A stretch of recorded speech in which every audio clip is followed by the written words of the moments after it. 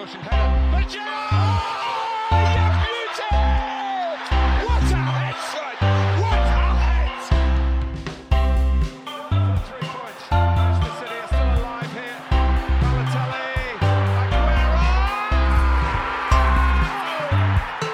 Aguero! Ladies and gentlemen, Corner Kick fam, welcome back to the Corner Kick podcast. My name is Nick Govinden, and I am joined by a man who did not pull Sergio Ramos back in the penalty box, thus giving away a penalty in the biggest domestic game of the Spanish season. It is Caleb Rhodes. Yes, that would be correct. Hello, everyone. No Nathan Strauss with us today. It's just Caleb and I, but we're going to do some quick fire weekend review. We're going to go through, obviously, the massive El Clasico that was had on Saturday. We're going to talk about some of the other well-performing teams in La Liga, some Real Sociedad, some Atletico Madrid, some Granada, and then we're going to swing over to England and talk about this weekend's slate of Premier League results. And then we're also going to close our show by swinging over to Italy. You know, just a brief jaunt over to that lovely country and discuss some Serie A. But Caleb Rhodes, not the greatest weekend for you. Obviously, from a Barcelona perspective. I thought an interesting lineup put out by Ronald Koeman. I thought it was a finely poised game for quite a bit of it, 1-1 going into the second half. And then I think there's some baffling decisions by Koeman that I think left Barcelona a little bit floundering in terms of getting their feet firmly back into the match against Zidane's team. I mean, I feel very betrayed, or at least I was just so off when I was looking forward to this game after the midweek Champions League results, and I was like, oh, we got this in the bag. But in a lot of ways, I feel like Barcelona, almost as usual over the past few years, have beaten ourselves in a big game. Terrible defensive play from Piqué for the first goal. Ansu Fati, who is now, far and away our top scorer this year, equalizing the 8th minute.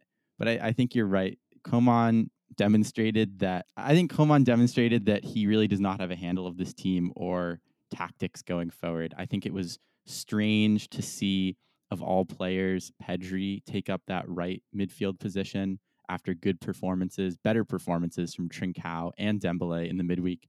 And once again, you have to leave some space at least for Griezmann coming in. And then it was strange to see, once his formation was not working at all, to see him wait until the 80th minute, despite seeing Griezmann warming up on the sidelines in like the 45th minute, to bring on a triple sub once the game was kind of well beyond us. I think this is a huge step back. We're probably going to have to see the club revert back to a 4-3-3 for the rest of the year, because I think this 4-2-3-1 that he's tried just does not seem to have worked consistently enough.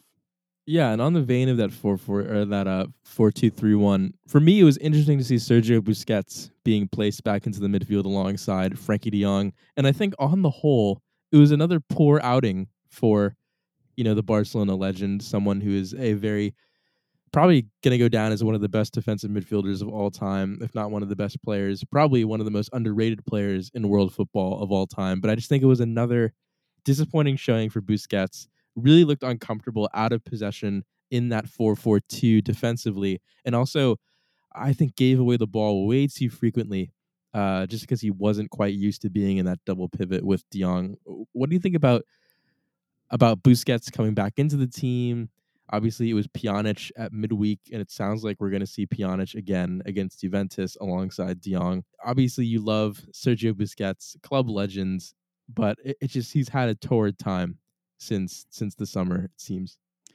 Yeah, I mean, I think pretty clearly being in a midfield 2 just doesn't really fit how he plays.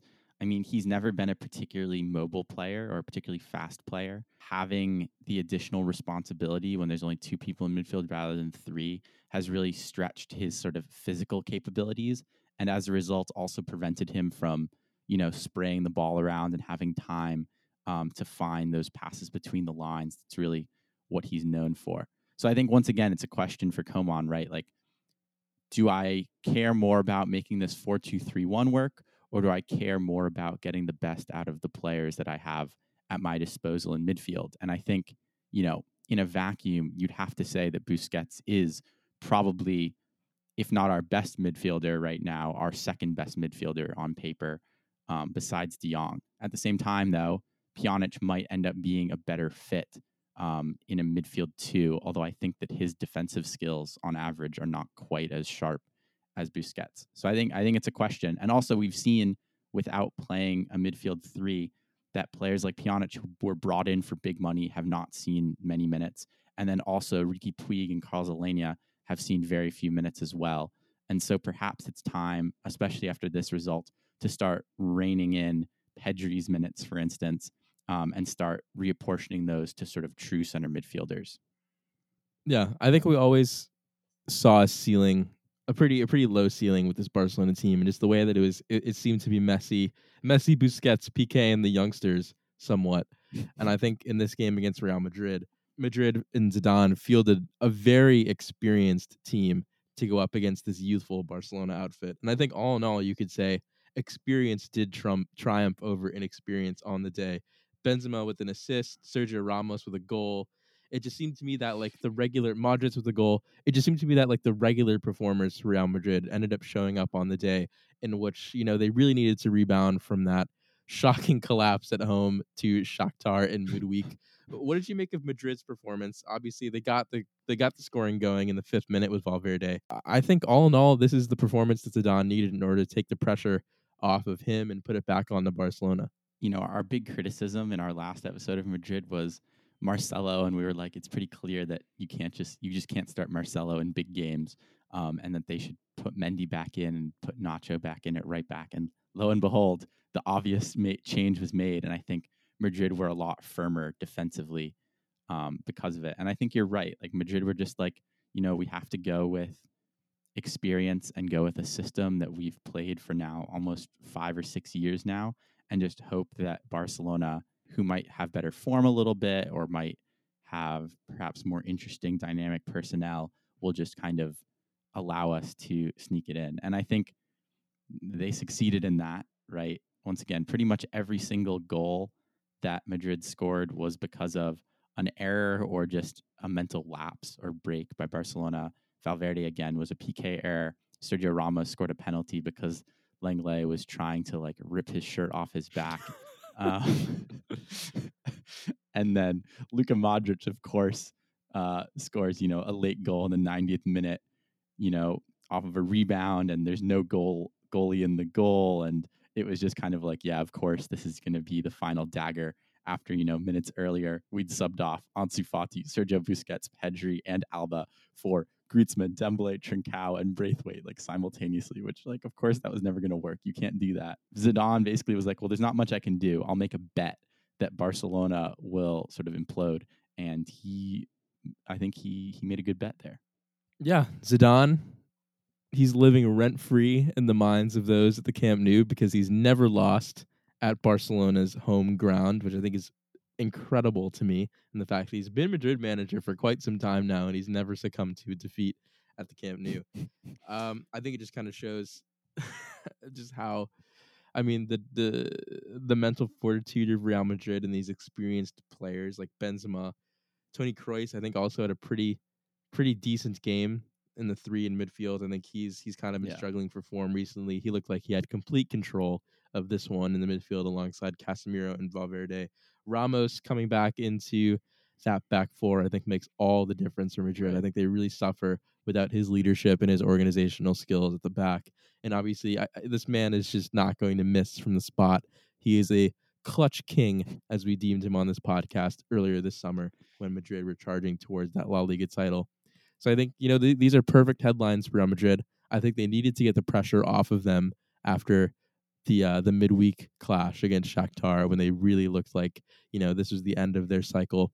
I think it still is probably the end of this Madrid-Zidane cycle somewhat. I just think this prolongs the inevitable, but this is a great result for Zidane with the pieces that he has been given this season. Yeah, absolutely. We talked about how perhaps the spotlight and the scrutiny should be on this Madrid team a little more than it has been on Barcelona. But this result, as you said, completely changes the narrative and once again puts all the pressure back on Barcelona, who seem to have a lot more questions to answer. I before we move on, I will just highlight, another big decision that Koeman made was to throw Dest in at right back over Sergio Roberto as a purely tactical choice. And while I still think I would have started Sergio Roberto, I think Dest, amongst a lot of average performances, acquitted himself quite well, and actually did a good job against the pace of Vinicius. So one little bright spot, perhaps, in an otherwise rather bleak game. Right. And you could see that PK was coaching Dest through the match against Vinicius. I think if you are a Barcelona fan, that sort of dynamic is what you want to see when it comes to rebuilding this team, right? You want to see the experienced players coaching the younger talent through these big matches, but you also want to see the younger talent being entrusted to deliver on the biggest stages. And I think Dest, it wasn't a perfect game from him and Barcelona's defense by any stretch of the imagination, but I think he acquitted himself quite well. When he was able to get forward, I thought he looked pretty dangerous. And I think, that is a formula that Barcelona needs to think about going forward. Messi coaching the likes of Pedri and Trincao through games, PK coaching the likes of Dest through games. I think that's a dynamic that Barcelona needs to continue to push forward with, because I think that's how you improve the team, and that's how you get these younger players bed into the side in a way where they don't feel like they're coming to a big arena like the Camp Nou, a big stage like Barcelona, and they're just floundering because they've not felt supported in any way by the management or the first team. I think that's really what you wanted to see from PK and Dest in this game. Yeah. So I guess all in all, I think it was at least an interesting game for neutrals to watch, and definitely sort of enlivened the El Clasico fixture, which since Ronaldo left has, I think, lost a little bit of its pizzazz.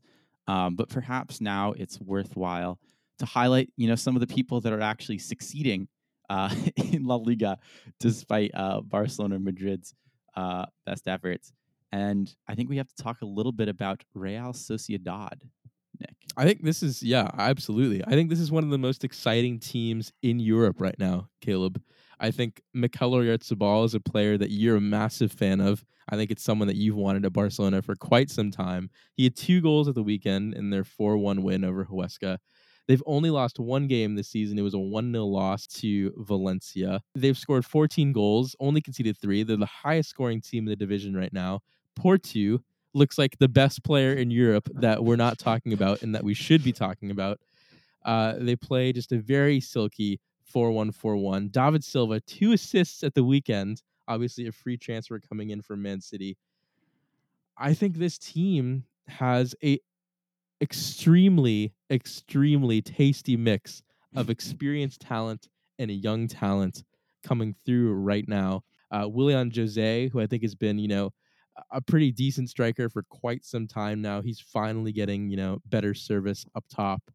And I think the big question for Sociedad coming into the season was, how are they going to replace the creative output of Odegaard, who was on loan from Real last season? And it looks like David Silva, plug and play. If you're going to lose Odegaard, why not get, one of the best midfielders the Premier League has ever seen in David Silva to come in and deputize for him? So I'm interested to see what you think about, maybe a surprise contender like Real Sociedad coming into the season and maybe challenging for that La Liga title.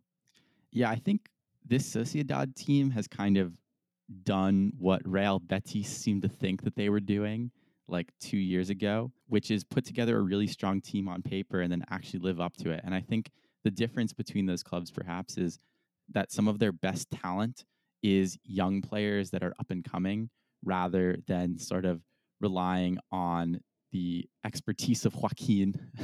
Expertise is a nice way to put it. Or like the brilliant play of Bartra at center back. But I think this team, as you mentioned, has a great mix of players. I think David Silva is, despite being 34, still a much better player than Martin Odegaard. And I think he adds experience to this team. I think Oyarzabal, once again, is just going to keep getting better. And then Porto is such an underrated player. He's great offensively, but his defensive work rate is really, really special. And I think their midfield with Merino and Illaramendi, who didn't even start in this game, right, are normally excellent. And I think this team just has a lot of depth, and they're playing very well together. And I'm so hot on Real Sociedad right now, especially in a year when Barcelona are kind of figuring themselves out. Madrid It's unclear how good they can be. And Atletico are probably the only team of the big three that have perhaps improved. There's a big opportunity for a team like Sociedad to sneak into a Champions League place, or even, as it stands right now, they are leading the league. You look at David Silva, and he could have gone to Lazio after his City contract expired. There was that big, sort of mini controversy where the Lazio president came out and sort of publicly chastised David Silva because that Lazio deal seemed to be done and dusted. And then at the final hour, he went and chose to go to Sociedad. And I think if you look at why pick Sociedad over Lazio, they were a Serie A contender last season. They have a lot of talent in the prime of their career right now over there at Lazio, and they could challenge again for that Serie A title. But then you look at the composition of this Sociedad team.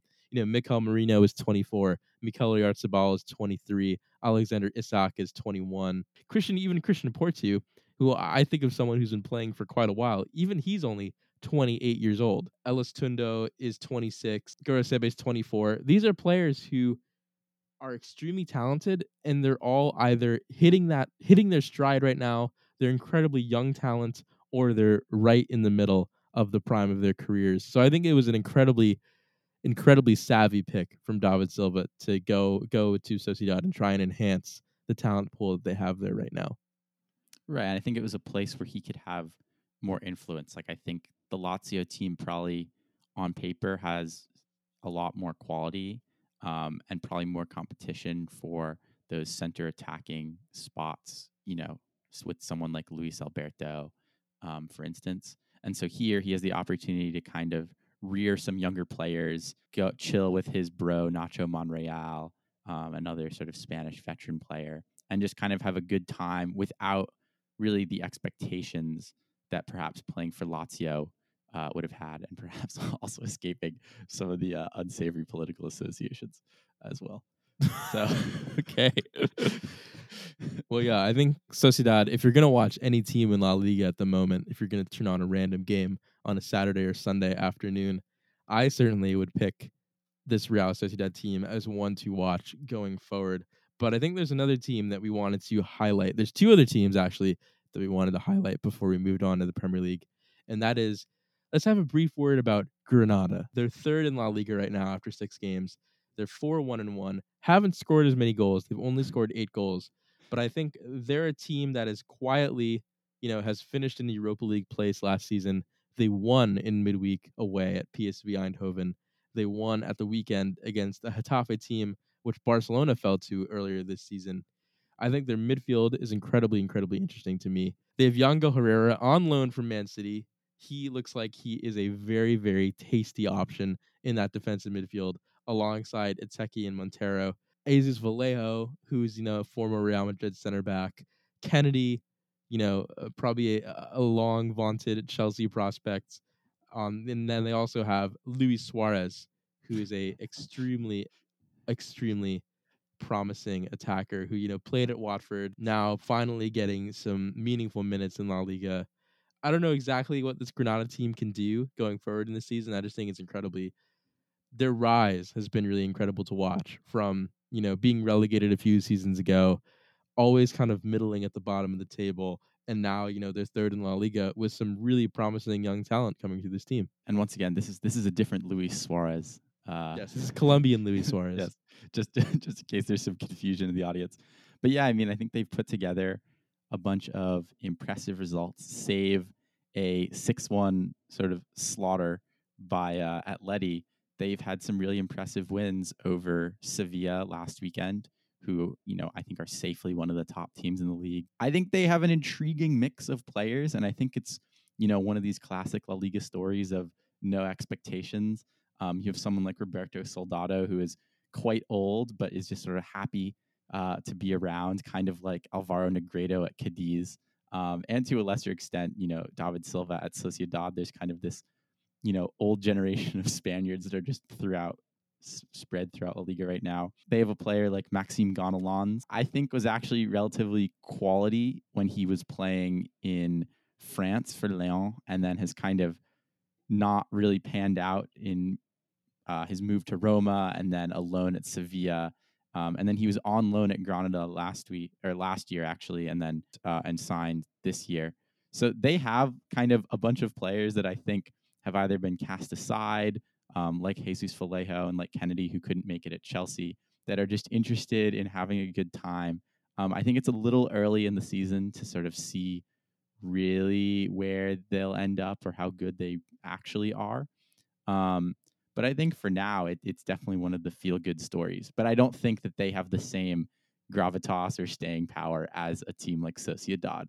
We wanted to talk about the team that was on the other side of that 6-1 result. Caleb, I think you wanted to talk about Atletico Madrid. They have had a very strong start to the year. I mean, right now they're in 5th place, 3 points off the top of the table, but they've played two fewer games than Sociedad, and one fewer game than Madrid.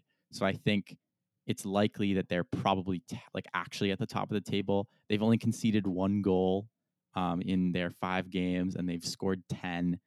I believe they're the only side in La Liga that remains unbeaten. There's a lot of good things going for them. It reminds me a lot, especially with the transfer of the sort of the Luis Suarez we've come to think of. Similarities between when Barcelona sold them David Villa and then they went on to win the league, especially considering Luis Suarez is, joint top scorer right now with 4 goals. This team probably, honestly, I think is most likely to win La Liga, just because I feel like they're the most consistent side of the sort of normally big teams, and they've really started their season quite well. Yeah, and I think that 4-0 loss to Bayern Munich in midweek, I think is going to do them a little bit of harm in terms of their public perception around Europe, around for those who don't consistently keep an eye on La Liga. I also think they've had a few poor results this season, a 0-0 draw away to Huesca and a 0-0 draw at home to Villarreal, 2 consecutive 0-0 draws, which I think has kind of become the criticism of this Diego Simeone team, is that they have an incredible defensive nous, but they aren't able to find one moment of clinical finishing to really, put the game to bed and get 3 points. However, since then, they've won 2-0 away to Celta Vigo, and they've won 2-0 at home to Real Betis. Luis Suarez scoring in both of those games. So I think if Luis Suarez is going to continue to score 18 to 22 goals in La Liga, that's consistency at the striker position that they haven't had in quite some time. Probably since Antoine Griezmann was really hitting his stride as an Atletico Madrid player 3 years ago. I think consistent goal production is something that this team has really lacked in the past couple of seasons, even so much as last season you saw Marcus Llorente spending some time as a second striker. Mm-hmm. So no longer are they, as Diego Simeone, having to resort to putting a defensive midfielder up top there alongside a number 9. You are right. I think last season it was a bit of a transitionary period for this Simeone back four. Diego Godin left the club. Felipe Luis left the club. They had a couple of experienced defenders leave the squad, and they replaced them with the likes of Kieran Trippier and Renan Lodi. And I think this season you're starting to see those guys really bed in with the system. Kieran Trippier and Mario Hermoso, actually, who's been deputizing at left back, have looked really capable. And I think Stefan Savic and Felipe, they're not a center back duo who's they're not gonna command a lot of headlines, but I think they're 2 extremely coachable players that Simeone trusts. And I think winning Simeone's trust is probably one of the hardest jobs in world football, judging by, just listening to the players who have played for him in the past. He's a pretty scary character to play under. And I think if you've won his trust, then you really have a lot of quality and you're a very coachable talent. I think another player that's kind of important to highlight is Lucas Torreira, on loan from Arsenal. He looks like he was born to play for a Diego Simeone team. Just his skill set as a defensive midfielder, the way that he covers, almost every blade of grass for this Atletico team since he's come into the team. His partnership with Koke in the midfield is one that I look forward to seeing developed in the future. So yeah, I think, good news domestically for this Atletico Madrid team. I still think they'll get through their group in the Champions League. I think it's pretty tough to come up against this Bayern side right now. It's not going to do well for anyone trying to come up against them and get good press, good headlines. But I agree with you. I think they are a contender for this La Liga trophy. Yeah, and I think another perhaps underrated addition is not quite the right word. member of this squad is having Yannick Carrasco for a full season. I think he is a much more kind of tricky player on the wings than Thomas Lamar, who I think hasn't quite hit the heights that people expected of him. We go back to when Atleti made the Champions League final, a few years ago. Yannick Carrasco really was one of the players that was sort of taking it to Real Madrid. And so I think having him for a full season and providing a little bit of competition for that left midfield role is going to raise everyone's level, and having a revenge hungry Luis Suarez, a Joao Felix who's a little more comfortable. I think this team just has a lot of attacking pieces this year that are going to come together much better than in previous seasons. Well, that is Spain. That is La Liga. Shall we move over quickly to the Premier League? It was another, quite, I don't think as explosive a weekend than we're probably used to having in the Premier League this season, but certainly some juicy tidbits to talk about. I think I wanted to start at the London Stadium. It was West Ham 1, Manchester City 1. Mikel Antonio obviously tied up Ruben Dias, the new signing for Man City, and really capitalized on, just absolutely beating him in a physical contest to score that quite brilliant opening goal for West Ham. Phil Foden got Man City back into this one after Sergio Aguero had to go off with another muscular injury for him. So I think that's a real loss for Man City, the fact that they were just getting Aguero back and reintegrating him into the team, and he has to go out with another injury. I think the worrying thing for me about this Man City team is that they just look a little directionless in attack, which is, I think, the first time you can probably say that about a Pep Guardiola team. The fact that they don't look like they're creating a lot of quality chances, and I think they're just kind of struggling to string things together as a unit. I think there's a few ways you can probably interpret this. One is how important it is for the Guardiola system to have a sort of central striker to center things for the team, right? Because we often see a rotating cast of who exactly is playing on the wings, who exactly is, joining De Bruyne in midfield, et cetera, et cetera. But sort of the thing that is always there is a center striker, and that's usually Aguero, who's just one of the best strikers of the past decade, a clinical scorer. And I think we've seen the team struggle a lot this year, especially with both him and Jesus out. I think adding to the directionless too is the Kevin De Bruyne injury. And although he came off the bench, I think he really is incredibly important for ordering and quarterbacking this offense.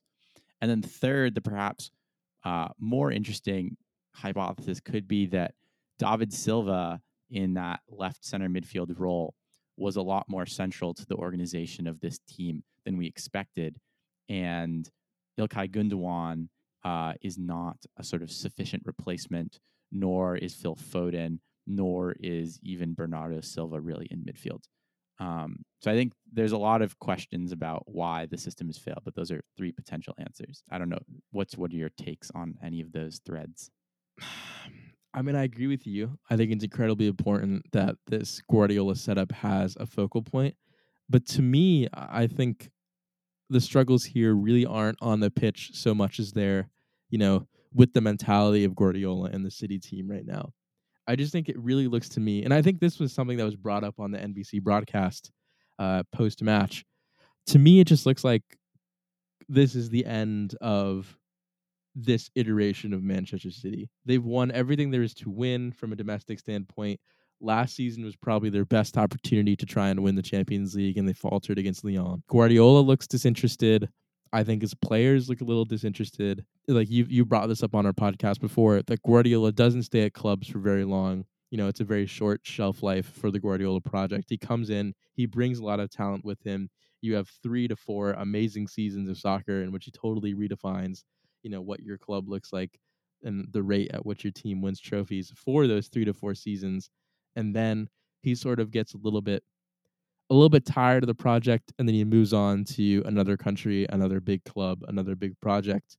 And I just think we've never seen Guardiola have to reinvigorate a team from a lull. That's not a project that he's particularly interested in, and he might be looking to leave Man City at the end of the season. It just has that vibe to me. Yeah, I think there are some systemic issues that you raised that are relevant here. And I think looking at their team and looking at their transfer business, this club has a lot of career mode save that's gone on a little too long, and you've kind of accumulated a bunch of players for a lot of money, and it's unclear how they fit together. You've spent all this money on like 17 center backs, and you're leaving John Stones on the bench again for Eric Garcia, who doesn't even want to be at the club.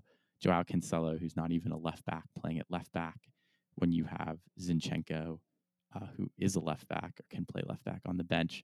I agree. I think this feels like a team that has kind of played itself out. Guardiola is not usually interested in, as you mentioned, reinvigorating sides. Even on that point, I think it's an incredibly good point. And I just think even on the Aguero thing, obviously you don't want to buy a striker and with the knowledge that, you have Sergio Aguero waiting to come back. But I think that's like the operative sentence, right? Aguero is always waiting to come back in some capacity.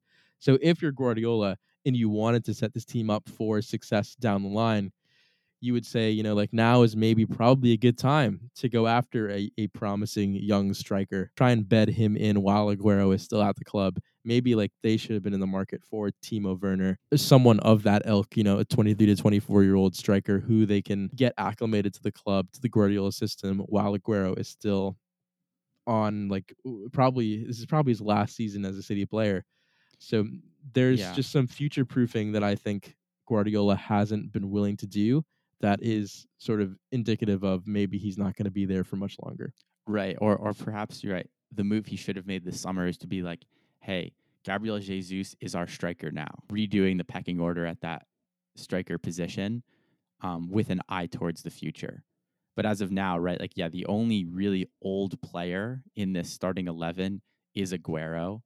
And it seems like Guardiola is perfectly happy to allow his time at City to elapse with Aguero's time. Yeah, once again, not a good result for City, who have been poor all year. But I will just brief note on West Ham. They are really proving the doubters wrong, at least in terms of their ability to get results. Other than losses to Arsenal and Everton, they have had some really impressive wins recently over Wolves 4-0, over Leicester 3-0, and that crazy draw with Tottenham. They have Liverpool at the weekend, and we'll see if their good form can continue. But I think the innovation of, rather than waiting until you're, in the relegation zone before you decide to throw Michael Antonio in at striker and just going with him from the outset, has been a huge boon to this team. And I think Hammers fans will be quite thankful that, they probably won't have to find themselves in that relegation scrap again this year. Yeah, and I think the worry for West Ham is that Antonio went off injured in this game, so hopefully he's back in full fitness and full fit and firing soon.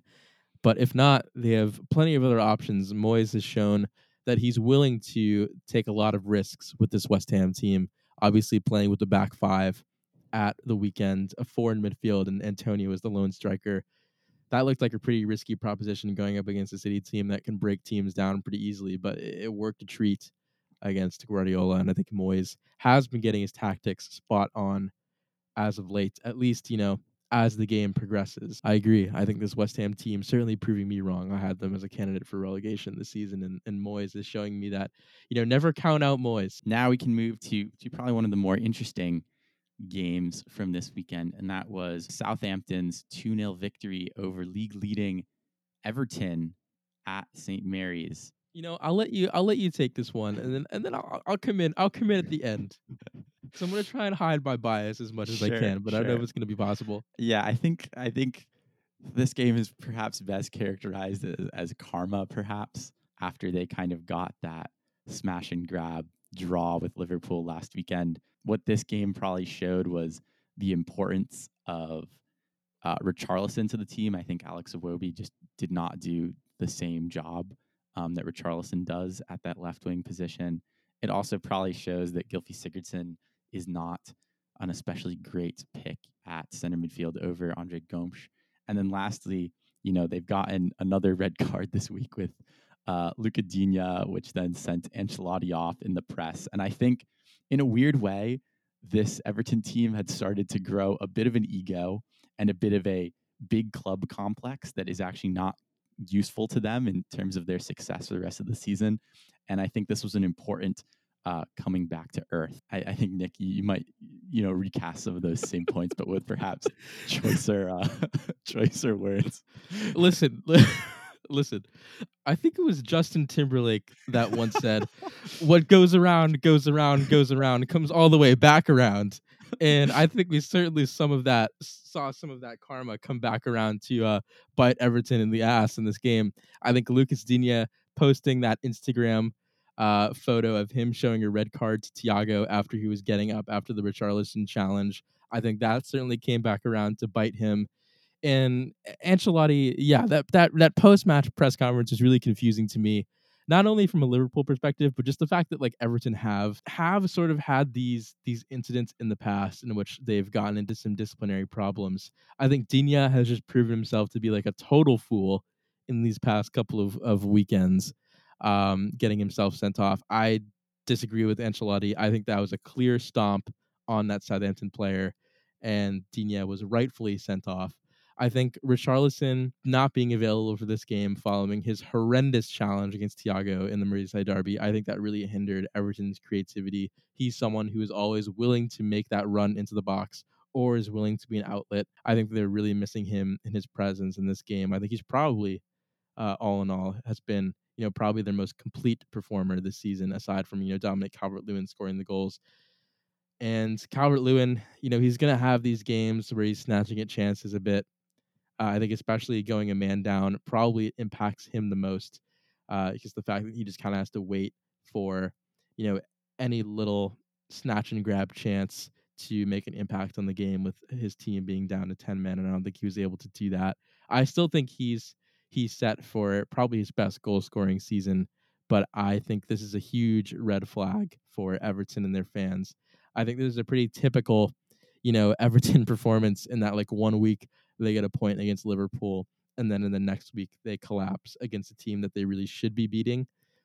I think once again you saw that this back four probably isn't ready to contend for a Premier League title. Ben Godfrey coming from Norwich in the transfer window, I think he's probably a promising player. I don't think he's quite ready yet, playing out of position in this game at right back. I think this Everton team has flattered to deceive a little bit, especially when it comes to their defense. These 2 weeks have been the first adversity that they've faced all season, and you have to say that they have not faced that adversity particularly well, and they've come off looking like villains, honestly. I'll be totally honest. I think they've come off and they haven't done themselves, a world of good in the way that they're being portrayed in the media. And I think this is totally like self-inflicted wounds that they're doing to themselves, that they're committing to themselves. And I think if you want to root for a title challenger from like outside of the top 6, top 7, it would be Everton. It would be kind of the other smaller Merseyside club, the little brother to Liverpool, pipping Liverpool to the defense of their title. But I think they're just not covering themselves in a lot of glory with the way that they're playing right now. Obviously the Pickford incident was highly discussed this week. He comes in here again and he has another poor game. And then they get into another incident with Lucas Digne. They're now going to miss another key player for several weeks. So I think just the problems are slowly starting to mount up for Everton now.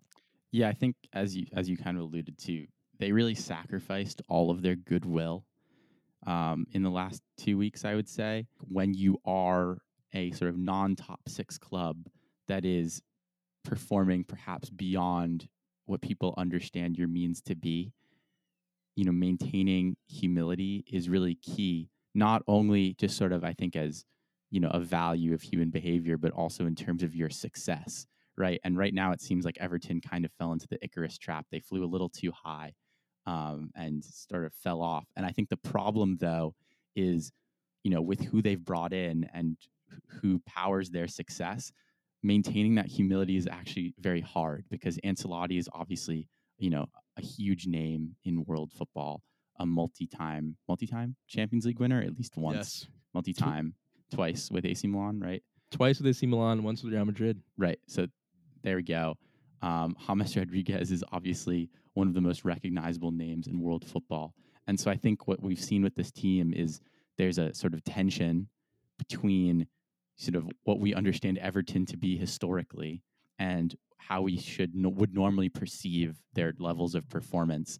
and then at the same time, who is leading that charge. And I think Ancelotti is going to have to kind of find a way to regain some sense of humility, both himself and for his team, if he wants this project to continue. Because otherwise, I think they're just going to become disliked by the public. And I think they're also going to realize that they're not as good as they've been playing, really, right? Like on paper, they are not the best team in the league by far. And so it's important that they don't think themselves like the out and out best team when they just objectively are not. Right. I think this team is also dangerously thin when it comes to players outside of their starting 11 that can have a real impact. Obviously, Right. you already touched on Gylfi Sigurdsson really not being a suitable replacement in that midfield three. I think Alex Iwobi had a horrendous game before he was taken off. And obviously now without Lucas Digne, they're going to need to find some makeshift solution at left back and keep Ben Godfrey, a center back at right back. So it's going to be, I think, a trying test for Everton over the next couple of weeks. They have Newcastle next week. It's a very winnable game for them. But after that, after Newcastle, they have Manchester United and then Chelsea a few weeks down the road. So I think the true tests for Everton are going to be coming thick and fast. And with a depleted squad, I think we could see some more results like this. And maybe now to just round out our Premier League discussion, we can talk a little bit about the Arsenal-Leicester game, which, yes, of course, Leicester, Vardy coming off the bench, getting the 1-0 win.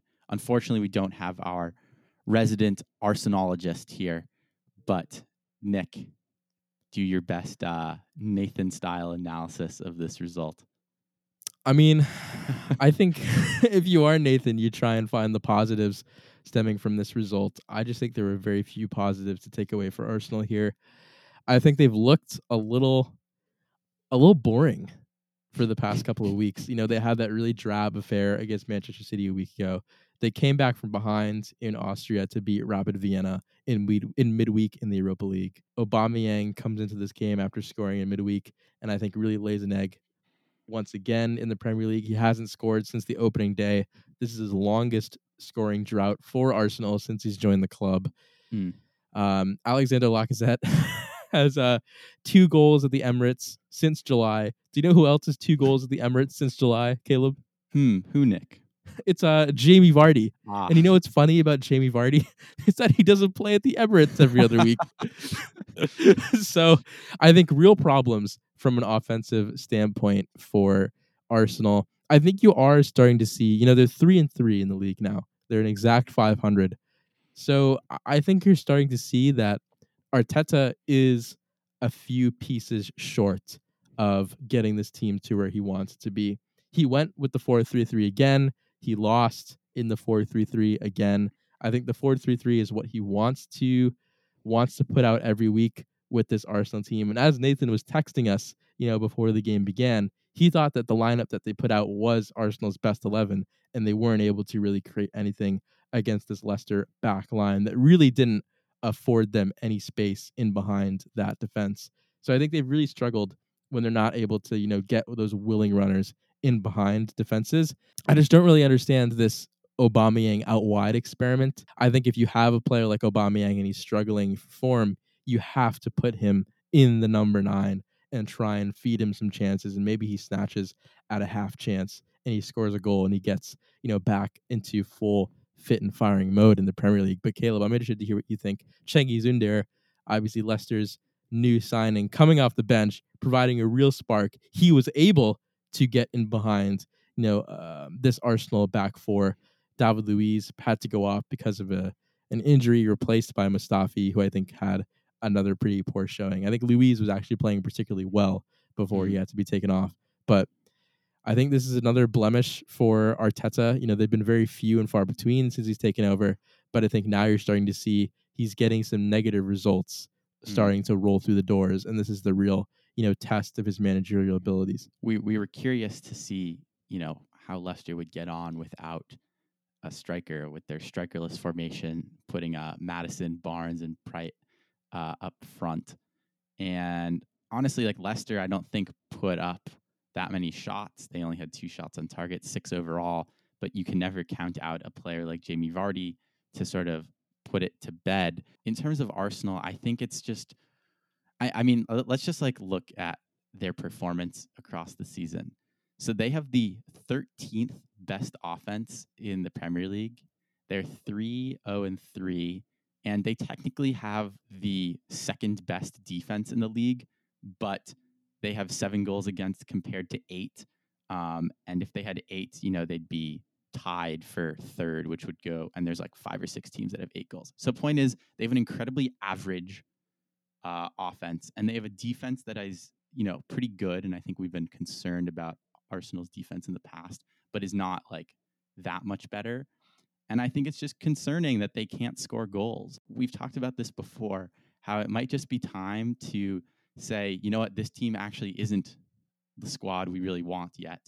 And so we just have to play Aubameyang at striker because he is our best striker. And at the end of the day, we just have to, get goals in the back of the net, which we're struggling to do right now. And yes, that will crowd out minutes for Eddie Nketiah and Lacazette, blah, blah, blah. But once again, if this team is playing averagely and they are in 10th place, which frankly they deserve to be, then if they're not going to move up the table, they're not going to attract top talent. Right, and not even that. I think if you're Mikel Arteta and you look at the competition surrounding you right now, Liverpool are probably going to drop points. Man City look like they're well off the pace at the moment. United and Chelsea drew at the weekend, so they both dropped points. So this was a prime opportunity to capitalize on some of your rivals not being, where they probably should be. And I think we were thinking about Arsenal being in and around that 4th place spot this season. And results like this, when your rivals have dropped points around you and you're not able to capitalize on that, that's how Liverpool were able to, get so far ahead of the pack last season. That's the way that, Man United were able to get into the Champions League places last season. They were able to capitalize off of their surrounding neighbors dropping points. And I think if Arsenal isn't able to do that because they're not scoring at the moment, that's a real issue. Yeah, I think it's interesting. And perhaps, right, when you think of it that way, Arsenal are doing okay, right? Like, it's kind of nuts, but the only sort of traditional top 6 team in the top 6 right now is Liverpool. Chelsea are in 9th, Arsenal are in 10th, Tottenham are in 11th, City are in 13th, and United are in 16th.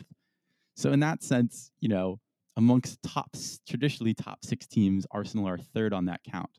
But I think your point is, well, if all these teams are doing so poorly right now, Arsenal should be taking advantage of that. And you're right, they haven't. And in a lot of ways, right, you can view it as, this was one of the best opportunities to get an early jump on those top 4 places. And I really am not convinced this Arsenal team is a Champions League team right now. And they've kind of squandered that. Yeah, and I think on that point about, bringing in talent, Houssem Aouar elected to stay at Lyon this season. And you think about this game, this is a game that was crying out for a center attacking midfielder to link up the play between the strikers for Arsenal. And I think, without that piece, without that Houssem Aouar, without that, I know some Arsenal fans are probably going to shudder when I say this, without that Mesut Ozil as a creative force in their 11, I think they are lacking that sort of dynamism in their team right now. And they just look, Arteta, his job was to really collect the spine of this team and, build a resilient front. And I think he's done that pretty well up until now. And I think now it's how do you spring forward from building that spine and create a dynamic team? Because, building the spine is one thing, but you have to build the spine and then build dynamism on top of that, as we've seen Jurgen Klopp do at Liverpool. He was able to bring Van Dijk in, and then he was able to layer that with, a little bit of Fabinho, a little bit of Naby Keita, a little bit of Firmino at striker. So it's, how do you build off of the foundations of your team and make something interesting going forward? A little bit something like risk reward, since you have the foundations so well set up. I think my perspective is, I think nothing is given in soccer, and I don't think Arsenal should take Champions League places or even Europa League places for granted. And I think it's essential to their project under Arteta for them to at least get Europa League.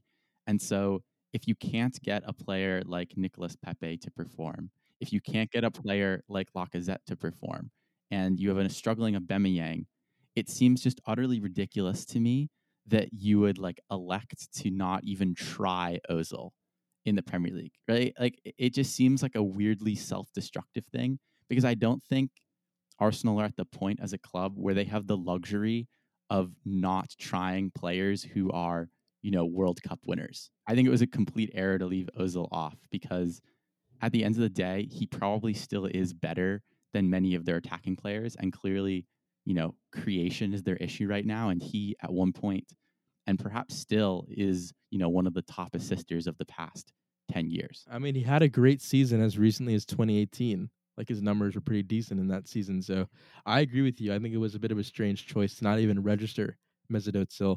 I don't know, like, what his relationship is like with Mikel Arteta. I'm sure it's probably not, you know, phenomenal. But I think as No, it we've just seen, seems limiting. Yeah, it's just yeah, limiting. exactly. I think you are kind of limiting yourself and completely leaving yourself out of the Ozil conversation. So we wanted to move on to Serie A briefly. I think we are running out of time here. But Caleb, Juventus are in trouble. It's Yes. some big AC Milan sized problems coming Juventus's way. Ibrahimovic is knocking on the door, and it's not looking great for Pirlo and Juventus right now. As it turns out, Weston McKennie was not the missing piece that this this Juventus No, team needed. obviously Ronaldo is out with COVID right now. He's posting, bald selfies of himself on Instagram from quarantine. We wish him well, and hope he comes back healthy. But I think without Ronaldo, you're starting to see that there is a goal vacuum starting to crop up for Juventus, and Pirlo really now has to lean on his tactics a little bit more. And players like Dejan Kulishevsky, who was able to save him at the weekend and salvage a 1-1 draw at home to Hellas Verona. And I think it's worrying from a Pirlo and Juventus standpoint that their biggest win of the season was a 3-0 forfeit because Napoli weren't able to travel for the match.